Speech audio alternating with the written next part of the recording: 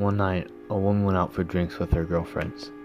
She left the bar fairly late at night and started driving home on the deserted highway. She noticed a pair of headlights in her rearview mirror approaching at a pace just slightly quicker than hers.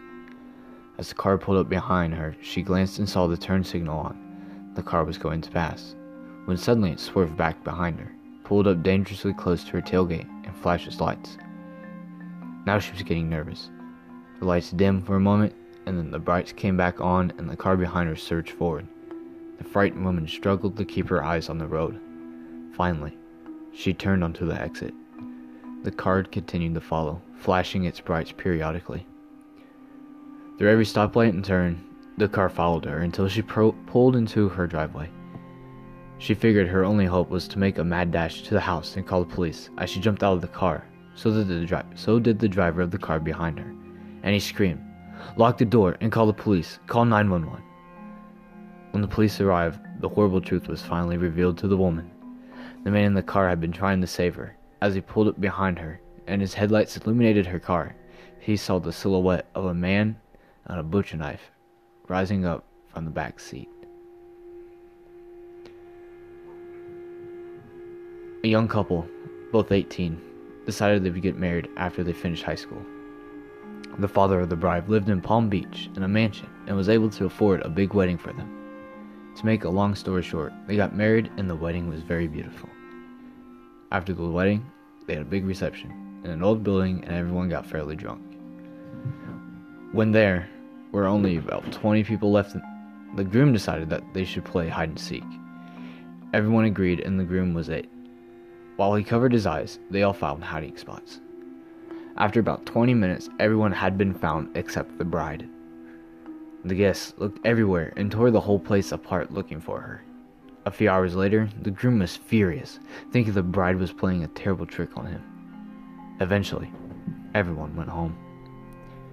A few weeks later, the groom, having filled a missing persons report, gave up looking for her. Heartbroken, he tried to go on with his life. 3 years later, a little old woman was cleaning up the old building where the reception had been held. She happened to be in the attic and noticed an old trunk. She dusted it off and, out of curiosity, opened it. She screamed at the top of her lungs, ran out of the building, and called the police. Apparently, the bride had decided to hide in the trunk for the game of hide and seek. When she sat down, the lid fell, knocking her unconscious and locking her inside. She suffocated after a day or so. When the old woman found her, she was rotting. Her mouth hung wide open in the shape of a scream. A newlywed couple went to Las Vegas for their honeymoon and checked into a suite at a hotel. When they got to their room, they both detected a bad odor.